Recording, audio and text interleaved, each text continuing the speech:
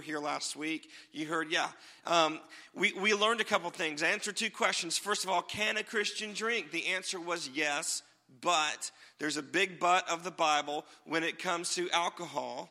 And there's a serious warning that comes alongside the permission that's given. Now, you don't have permission to get drunk, but there is permission to drink an alcoholic beverage when it's done according to the guidelines of the Bible. An even better question, though, not just can a Christian drink, but should I drink? And that's a question that you all have to answer. And the answer to that we discovered last week is probably not. There's going to be some times where it might be appropriate, but in general, it's probably not a good idea to introduce this into your household, into your family. Why? Because you don't have freedom? No, because you've got wisdom. And so if you've got any questions on that, if even as I explain that doesn't make sense to you, please go get the CD. It's back in the Welcome Center, or go online. Our podcast has it. The video is online as well, and we'd love for you to listen to that. So this morning, just because we're making things even more awkward, we're going to talk about racism. Yeah! Woo! Racism. Now, talking about racism is awkward. I mean, I'll be honest. So I'm just going to be totally brutally honest this morning. Can I do that with you guys?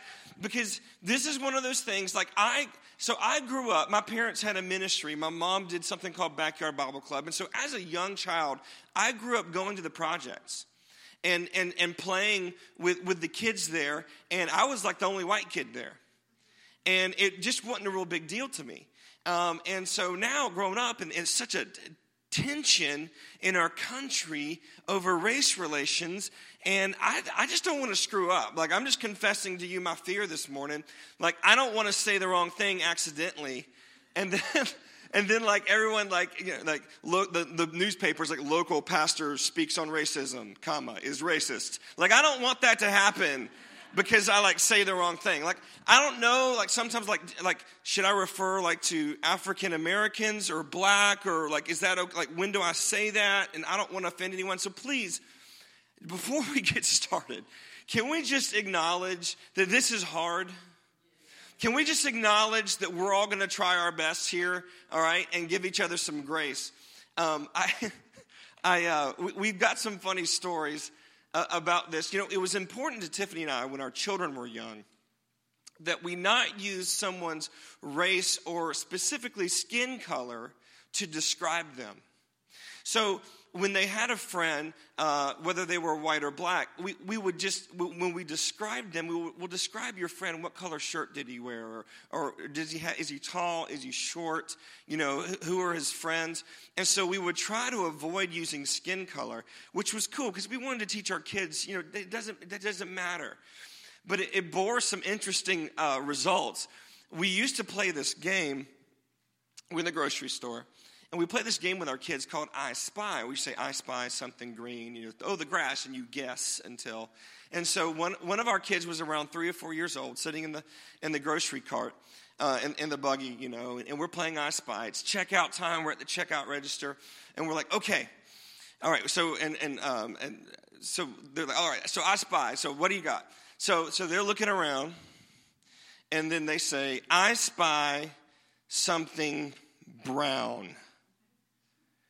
And Tiff starts guessing, okay, well, maybe, you know, this is brown over here, or the candy bar is brown here. And all of a sudden, we look at the kid, and they're smiling real big at the cashier who's African American. And we're like, oh, no.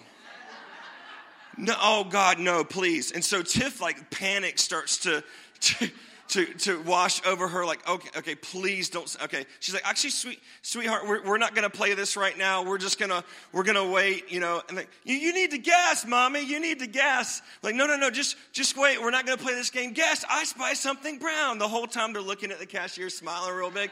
No. Like, we don't want to get in trouble. I love the innocence of children. That's where we need to get back to, because for them, a color is just a color. It's not about what someone's worth is or anything like that, you know? And so we're going to talk about racism this morning because we have to. Sunday mornings are one of the most segregated times of the entire week. And that's terrible.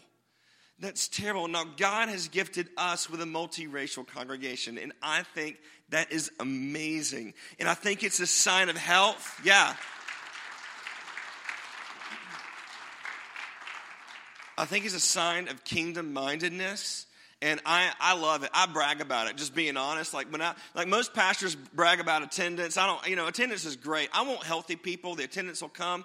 But what I brag about when I'm talking with my pastor friends is, we've got a growing minority population. And they're jealous too. The good ones are. They're jealous. Because, we want that. As a minister, I want to see unity, all right? I want to see unity among all Christians. And it doesn't matter what color our skin is or anything like that. So there's going to be a lot of information. I'm just warning you right now. I'm about to just lay it on you really fast, okay?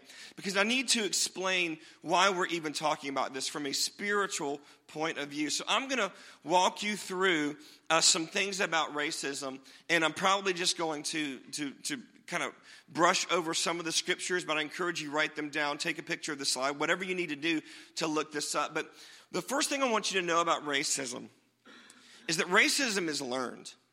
Racism is learned, okay? Children automatically don't look at the color of each other's skin to decide and to determine whether or not they're going to be friends. They look at whether or not they took their toy, right? Whether or not they want to play the same games. But color of skin and race is not one of the things. And the problem is that we were all one race to begin with. Biblically, we know that everyone came from Adam and Eve, and then the flood came, and then everyone came from Noah and his family. And over time, the races developed. But you need to understand, when people say we're all one race, it's absolutely true. It's absolutely true. The color of our skin is just one small part of who we are. Genesis 1:26 through 27 tells about when God makes the decision to make humanity. He had already made animals. And so, but then verse 26 of Genesis 1, he says, then God said, let us make man in our image, after our likeness. It doesn't say let us make white man or black man in our image. All of mankind in our image. And it doesn't matter the color of your skin, you are made in the image of God.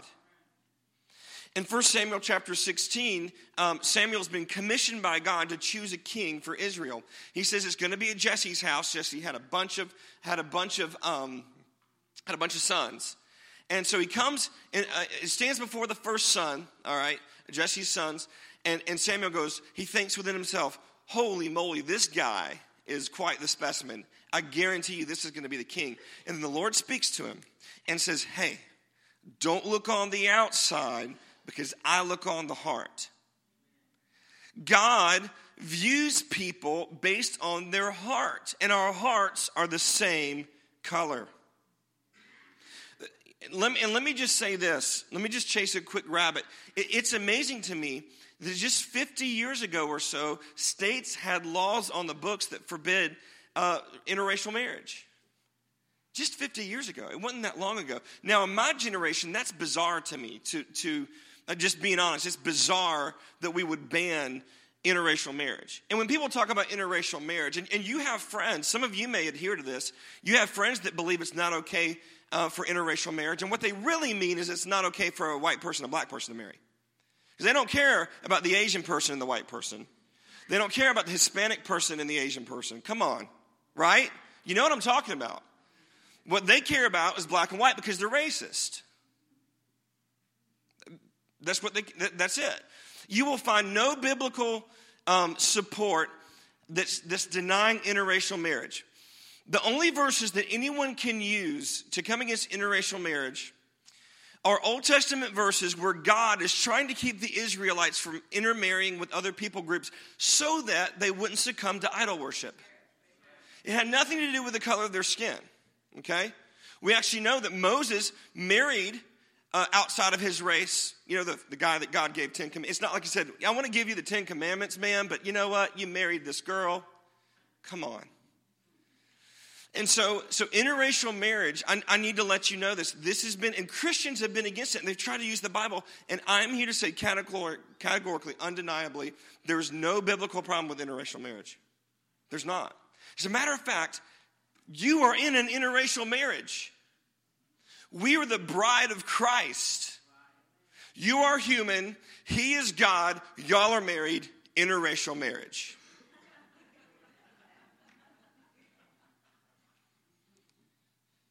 Here's the next thing about racism. And racism is not new. Like, I know everyone thinks, well, this is what we're dealing with right now in our country, and we're going to need to figure this out. And, and the most recent abuse of racism for us in America is African Americans being enslaved. But I need to not, and I'm not taking anything away from that at all. I just want you to understand that this is a heart problem that's existed for all of humanity, okay? This is not new. This is not only black and white. This is an issue that the body of Christ has been dealing with. As a matter of fact, if you look at Acts chapter 6, verse 1, you've got two people groups, okay? You've got Jews, and you need to understand, when we mention Jews, Hebrews, Israelites, we are not just talking about a religion, we are actually talking about a race. Hebrew is a race because it's all the offspring of Abraham, okay? And so you need to understand there is a Jewish race because salvation came through the Jews in the Old Testament, okay?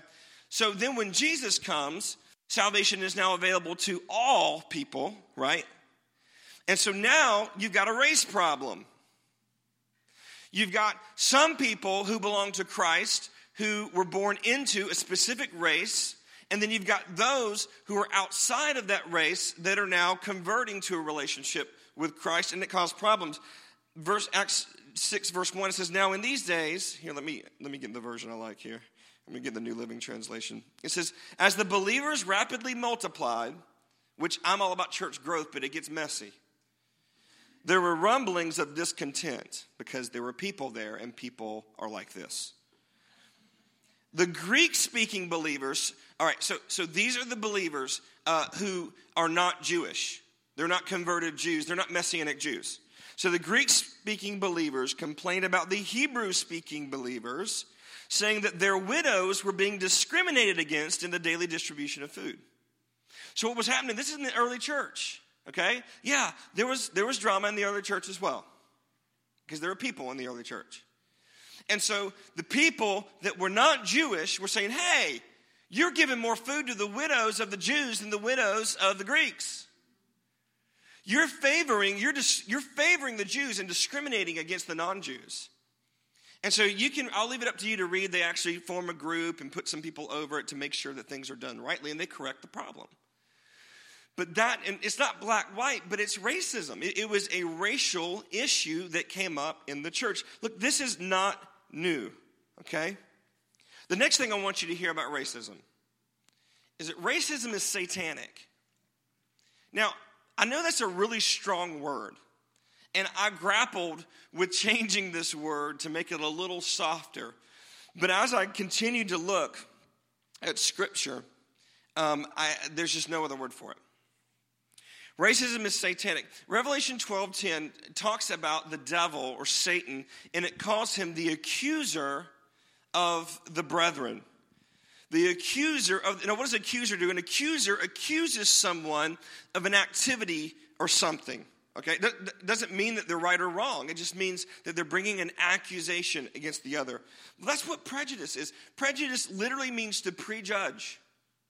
It literally means to say, I don't know you, but I know your kind. And I'm applying characteristics in a sweeping generalization against your entire race. That's what Satan does. When you partake in racism, you are partaking in the ministry of Satan, and you are opening up your life to become accuser of the brethren. Now, I need to share some stuff with you, and this may be off the grid for some of y'all, but I feel like I need to share it. I don't talk a lot about open dreams and visions and angels and demons and all this kind of stuff because I don't like freaking people out, but it's real. And a few years back, when I had first become pastor, I was praying. I said, Lord, show me the spiritual strongholds over our area. And he began to show me. I began to see these principalities, these demonic networks over our area. And there were three major ones. One of them was a spirit of racism. And I saw it. It looked like a snake. It was in this dream. I'm going to say dream, but I wasn't asleep. It was called Viper. And it was the spiritual entity over our area that was causing racial tension and political division. It was all tied into race. And so I began to look up vipers. I began to study what a viper was and what the characteristics. And listen to this. This is crazy. Vipers, amazingly, are more poisonous the further south you go. Their venom is stored in their mouth. And our mouths are what we use to accuse the brethren. Their mouths can open up to 180 degrees. That's one side and the other. The black side and the white side are affected. It's not just one race that's racist. The spirit of viper affects both sides equally. And they have a very fast strike. Some vipers can strike up to a quarter of a second in speed. And you've seen this, how quickly racism can get involved in a conversation. You're like, what just happened? The whole conversation's blown up now. And vipers swallow their prey whole. That spirit of racism is out to destroy lives. And you've seen it. You've seen it. Even the accusation of racism will destroy someone's career. I'm telling you, this is dangerous. We are dealing with a spirit. There is a spiritual force behind this. And we know that the weapons of our warfare are not carnal, but mighty in God through pulling down strongholds. So we're going to, as a church, as a prayer group, we have to pull down that spiritual stronghold of racism. Always be on the lookout to make sure I'm not succumbing to what it says. Here's the last thing I want you to know about racism. Then we're going to talk about eradicating it. Racism was defeated at the cross. It was defeated at the cross. Now, y'all have heard Galatians 3:28 before, where it says, there's neither Jew nor Greek, there's neither slave nor free, there's neither male nor female, but all are one in Christ Jesus. You've heard that before probably, but I don't know if you've heard the verse preceding it that explains why that's true. And it's verse 37. Actually, I'm sorry, verse 27, and it says, well, we'll start at 26. You are all children of God through faith in Jesus Christ. So what's the unifying factor? Jesus, right? And all who have been united with Christ in baptism, that means immersion, that means totally putting on Christ, have put on Christ like putting on new clothes. So there is no longer Jew or Gentile, slave or free. What does that mean? You are literally covered with Jesus so that your skin color isn't even visible to the Lord. Do you see that? That's why there's neither Jew nor Greek, slave or free, male or female, because when you come to the Lord, you look like Jesus. You don't look like a male. You don't look like a Caucasian. You don't look like an accountant. You look like Jesus. And that's why we can say racism doesn't matter. It was defeated at the cross because if you are in Christ, you look like Christ. 1 Peter 2:9, you are a chosen generation, a royal priesthood, a holy nation, his own special people. Have you heard that before? If you look that up in other translations, it says you are a chosen generation. And I looked this up in Greek. The English Standard Version, many other versions, they say you are a chosen race. See, when Jesus came and was the sacrifice for our sins and resurrected, he brought us new life. We can now come to the Father without fear and without guilt and without shame. And the things that once divided us now unite us. You are a chosen race. You are one race. There's no longer black, white, Hispanic, Asian. There is now Christian. That's it. That's the race. Do you see that in Scripture? Acts 10. Acts 10:34, Peter, who was very proud of his Jewish heritage, as he should be. There was nothing wrong with being proud of his Jewish heritage. But he had a blind spot in his theology where he didn't think that God accepted non-Jews to be Christians yet until this experience. He has an experience with the Lord. In verse 34, it says, "Then Peter replied, I see very clearly that God shows no favoritism. In every nation he accepts those, according to their race? No, those who fear him and do what's right." God shows no favoritism. The cross of Christ abolished, obliterated, got rid of racism. There should be no racism whatsoever in the body of Christ. So, how do we overcome this? How do we overcome this? The first step is to admit. Romans 3:23 says that all have sinned and fall short of the glory of God, right? All have sinned. Look, I just need to be really honest with you. In my generation, racism is bizarre to me. It doesn't make sense. It doesn't make sense at all. And so sometimes white people in my generation have a tendency to say, look, that's old. I didn't have any slaves, and that's a long time ago. But look, part of the healing process, and we'll talk about this more in a second, part of the healing process is being willing to admit there's a problem. You can't fix a problem that you don't admit. And I know sometimes, and we'll talk about this, sometimes if you're white and sometimes you've had racism, you've been accused of it, and you knew in your heart it wasn't true, and that's hurtful. But as the body of Christ, we've got to admit, look, this is a problem. We've got to admit racism exists. You can't just say, well, we have our first black president. Now it's over. Let's move on. That doesn't mean anything because people's hearts still haven't changed. Okay? People's hearts haven't changed. We have to admit there's still an issue. Racism does exist. And y'all know that. I mean, it doesn't take long driving around South Georgia to run into someone who's just racist as all get out. Right? And again, the viper opens its mouth 180 degrees. It's both sides. It's both sides. Here's the next step. If we can just admit this is an issue, the next thing we have to do is learn to listen. We have to learn to listen to the other side. Whatever race you are, you've got to learn to listen to the other side. James 1:19 says, "Let every person be quick to hear, slow to speak, slow to anger." Now, did you know that you don't have to have an opinion on every racial matter that shows up in your social media newsfeed? Like seriously, there were a couple guys that were shot a few months ago. Both of them were black by police officers. And everyone immediately formed an ill-informed opinion. Immediately. And felt like it was they were justified, it was their cause. I must use this platform to give my opinion on the guy standing on the street corner selling CDs. Well, he probably was. Look, you don't have to say anything. I relieve you of that duty. And if you have an opinion about it, you can keep it to yourself. You don't have to share it. What would it look like if we just submitted our opinions to God? And just said, I don't know what happened. I wasn't there. I love black people. I love police. I love white people. I love Hispanic people. I love everyone.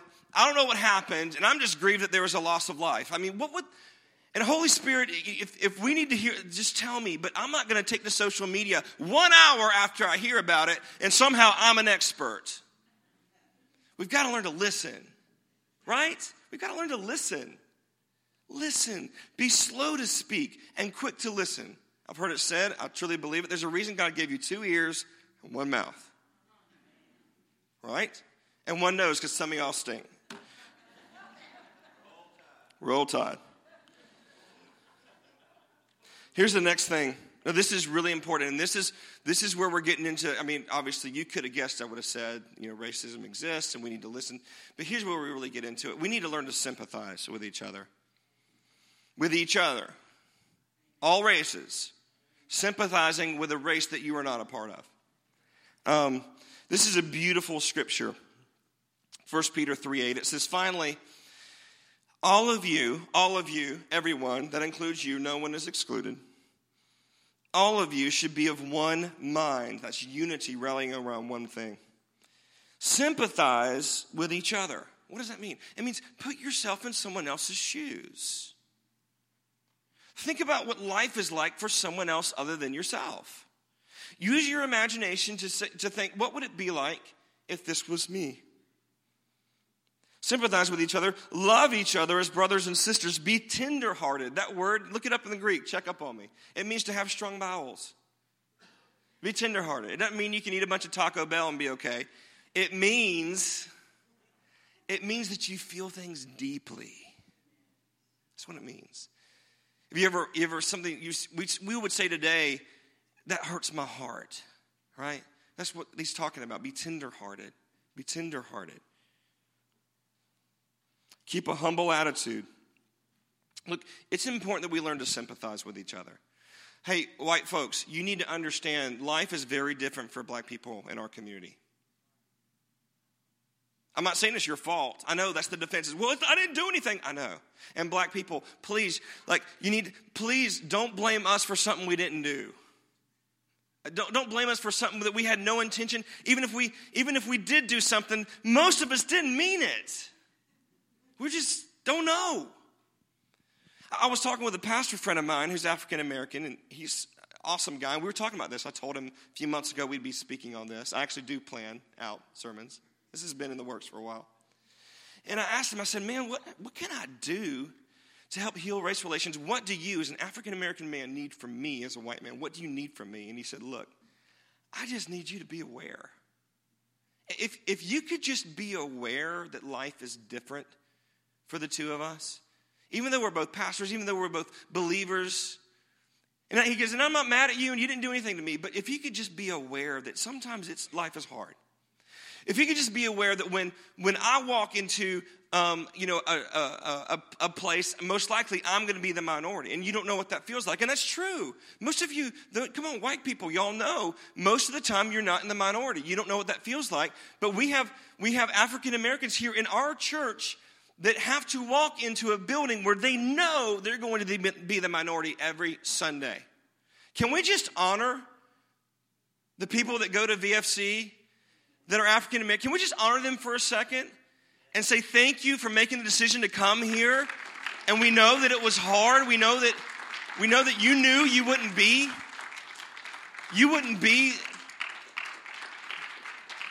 Yeah, come on. Let's honor them. Honor them.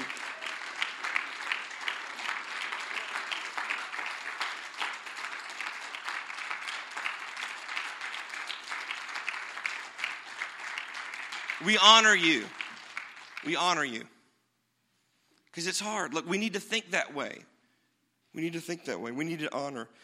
My pastor friend told me, he said, I'll give you an example. He said, the big oak. I was like, what?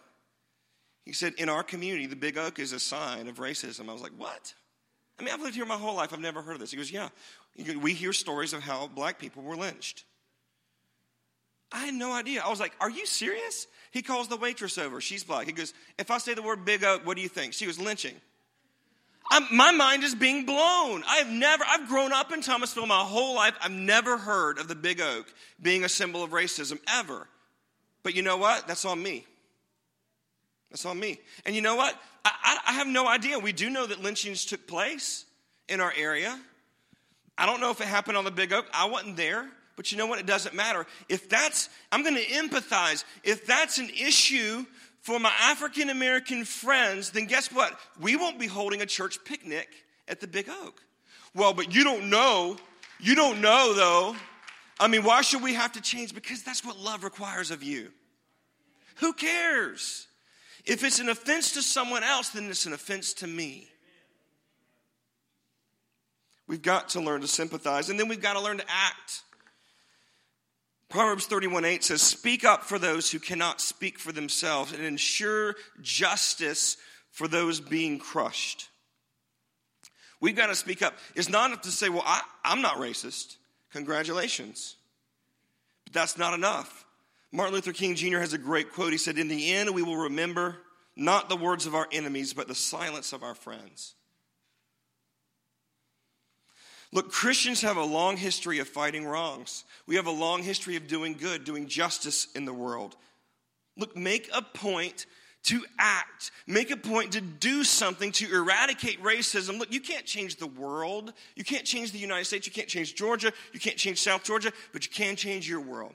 When's the last time, white people, that you thought, who is an African-American brother or sister in Christ that I can invite to dinner to my house?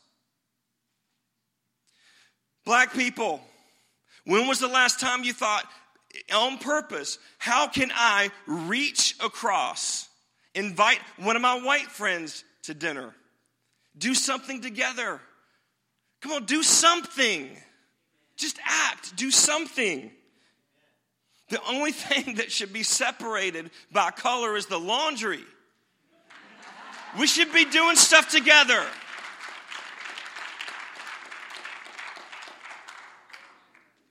Here's the last point. I'm going over, I don't care. Love unconditionally. Love unconditionally.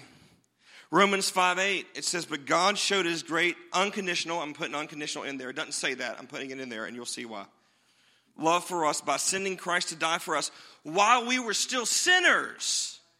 He didn't require us to act right to accept us. He accepted us, then trained us how to act right. Look, in order to heal race relations, all right, you're going to have to love unconditionally. And that means you're going to have to overlook some things that bother you about the other race.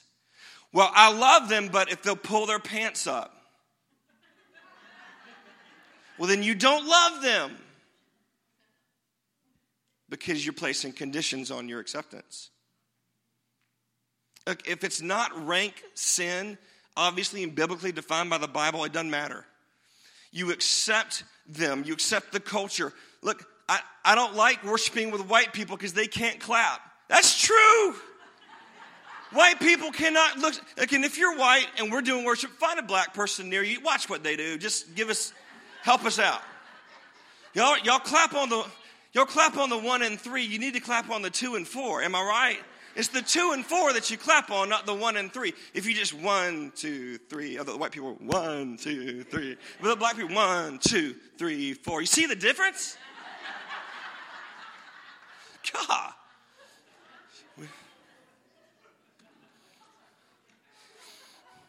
God didn't wait for us to act right to love us. Don't make someone of another race jump through hoops for you to love them. Jesus didn't do that for you. He didn't do that for you. I want to boil it down to this question. What does love require of me? What does love require of me? Because love requires you to do something. It doesn't require passivity. It doesn't require you to pass it down the road to someone else and let someone else deal with it. What does love require of you? What are you doing to help race relations? Guys, look, God is trying to do something special at VFC. He's trying to create a multiracial, multi-ethnic congregation that loves each other. Will you help me? Will you help me do that? Will you help me be a part of what God's trying to do? I need your help.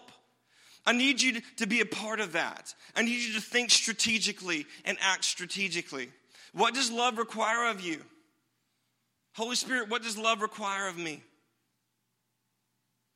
Now, I can't speak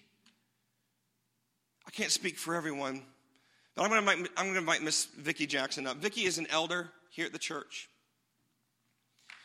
And she's one of my favorite people. If someone doesn't like Vicki Jackson, they've got serious problems. And so I can't speak for the black race. I don't know if y'all noticed, but I'm not black. I'm very white. I burn in the moonlight white. Like we've actually given name to my white color, and it's moonlight chalk paste. That's what my color is. It's almost translucent. You look close enough, you'll see my organs. So I can't speak for the black race, but I want to, if you allow me, I want to speak on behalf of white people. And Vicki, you're going to represent the black believers. And I just want to say this to you guys. I just want to say that I'm sorry for the injustices that have happened to African Americans. Some of it's come from the hands of my race, and I'm genuinely embarrassed and remorseful over that. I empathize with your history, and I'm sorry for the long and difficult struggle that black people have endured. I apologize for being ignorant and unaware of how difficult things can be for people of another race than it sometimes is for me. I apologize for making assumptions and not rushing to your defense when you need it. I welcome you, your culture, your differences, and I choose to lovingly overlook any offense you might cause me. And I humbly ask that you do the same for me.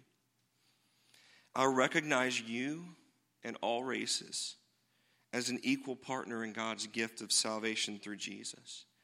And I promise to love, defend, and honor you regardless of the color of your skin.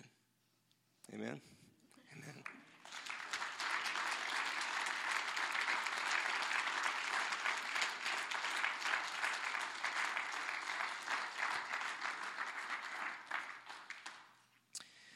Let's stand for prayer.